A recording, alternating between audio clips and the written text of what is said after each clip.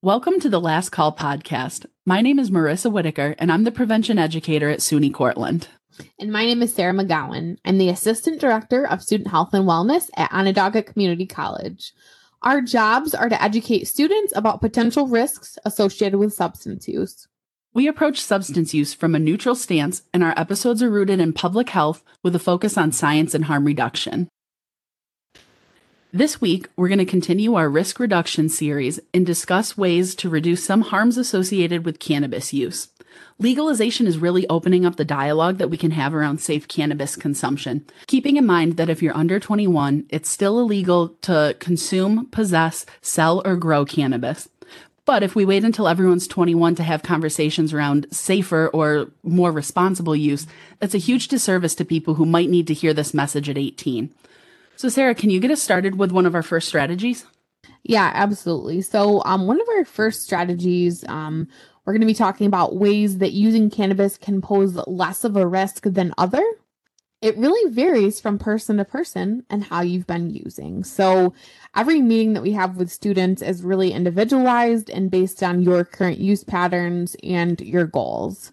So there are different tools and devices to consume the plant form of cannabis versus smoking a blunt. So newsflash, smoking anything is not good for your lungs.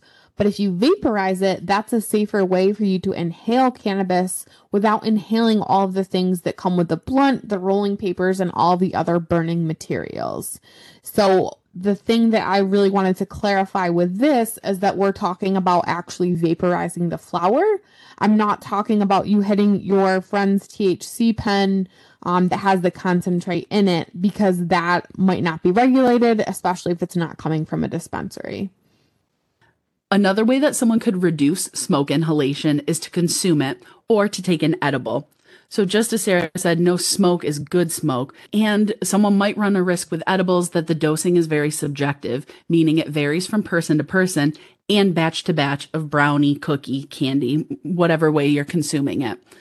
So again, if it's not coming from a regulated market that says you're getting 100 milligrams per candy bar, you have no idea what the THC content of the product is. So be very mindful when using edibles, and that might not necessarily be a safer bet in terms of the psychoactive components. It's kind of a bit of a catch-22. So either, you smoke and then you could be able to titrate or control your dose a little more, or to not have that smoke in your lungs, you could be running a risk of accidentally consuming too much cannabis. So you're really going to have to weigh the options for which would work better for you.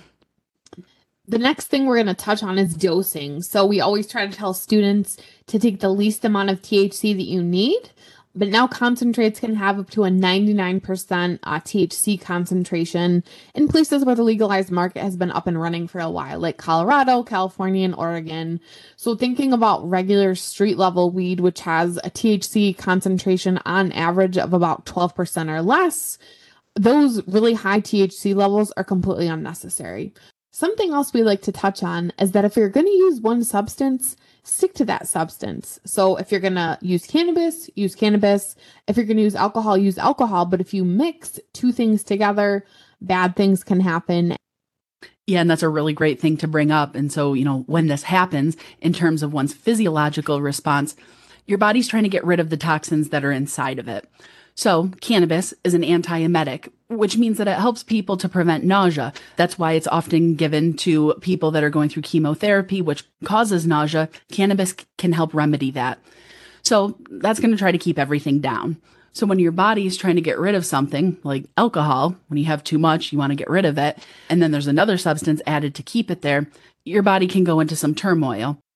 And I think now is also a really good time to talk about not driving after consuming cannabis. So there's a huge misperception that consumers think that consuming cannabis makes them a better driver. So this is absolutely not true, and accidents can happen. So being impaired from cannabis, as well as playing on your cell phone, adjusting the radio, having a conversation with your friends who are in the car, you add a substance into the mix, driving is dangerous anyway.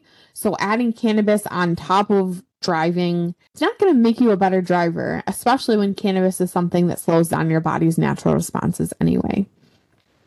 Switching gears to the time of day that someone uses cannabis, this might seem a little bit obvious, but the later in the day that someone can use it, the better. And there's actually research that supports this.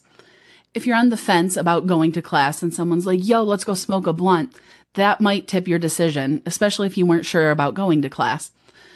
Are you going to be productive the rest of the day? Is your judgment going to be a little bit clouded where you wouldn't do the quality of work that you normally would? So the later in the day that somebody can use it, the better. And also, for our listeners who might be using cannabis medicinally, taking a pause before you consume. Are you taking your medicine right now, or do you want to get high? Sometimes that area can be very blurred. Sometimes it can be both, and that can get a little bit complicated. So taking a pause and being mindful of why you're using cannabis can be beneficial. Absolutely, Maris. And thinking about that, I think a lot of the students that I work with are using cannabis because of problems that they're having.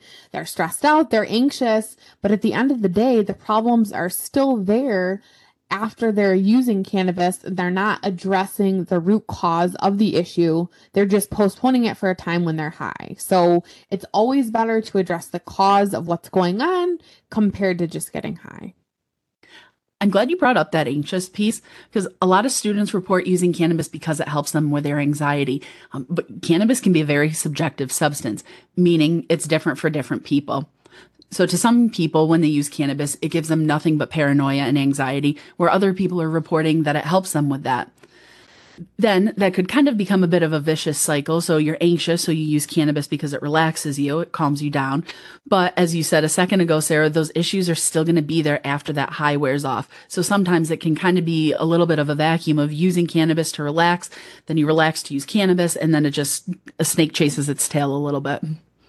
One more thing that I just wanted to throw out there is that a lot of the time students will say to me, I'm bored, I have nothing else to do, it's a stress reliever for me. So at the end of the day, if cannabis is the only thing you use to relieve your stress, it's not always something that you can do. So it's really important for you to figure out other ways that you can relieve stress. Working out, taking a walk, listening to music, calling a friend. There's different artistic things that you can do if you're into that, drawing, painting. It's also important to really take a deep look at yourself. Are you using cannabis as something to relieve your stress or because you're bored? If so, find a hobby. If you're basing your friend group on people who also use cannabis, it might be beneficial to have a diverse group of friends. So if you're not in the mood to use cannabis, you have some people to hang out with. Yeah, for sure. I think that's really important is to look at the people that you're surrounding yourself with. You always want to have friends who are into different things. You can call if you feel like doing something else. Yeah, and going back to that stress piece, it's a way to cope with stress, but it can't be the only way to cope with stress. So if you're using a substance every time that you're stressed out, it's not really a sustainable way to live. So if you feel like your cannabis use is getting a little bit too much, that you're out of that balance, taking a tolerance break is never a bad idea. It doesn't mean that it has to be forever. You can set it for whatever you're comfortable with. I would go at least for 3 weeks to a month to receive all of those psychological benefits and then to truly bring your tolerance back down.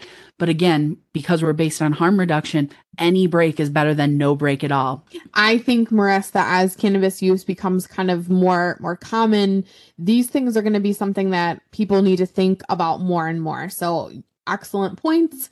We have a lot of episodes dedicated to signs of cannabis misuse and how to go about taking a tolerance break. So check them out if any of this is hitting home, and you can always feel free to call and set up an appointment with either one of us.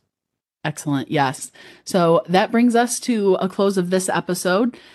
Thanks for joining us. Bye.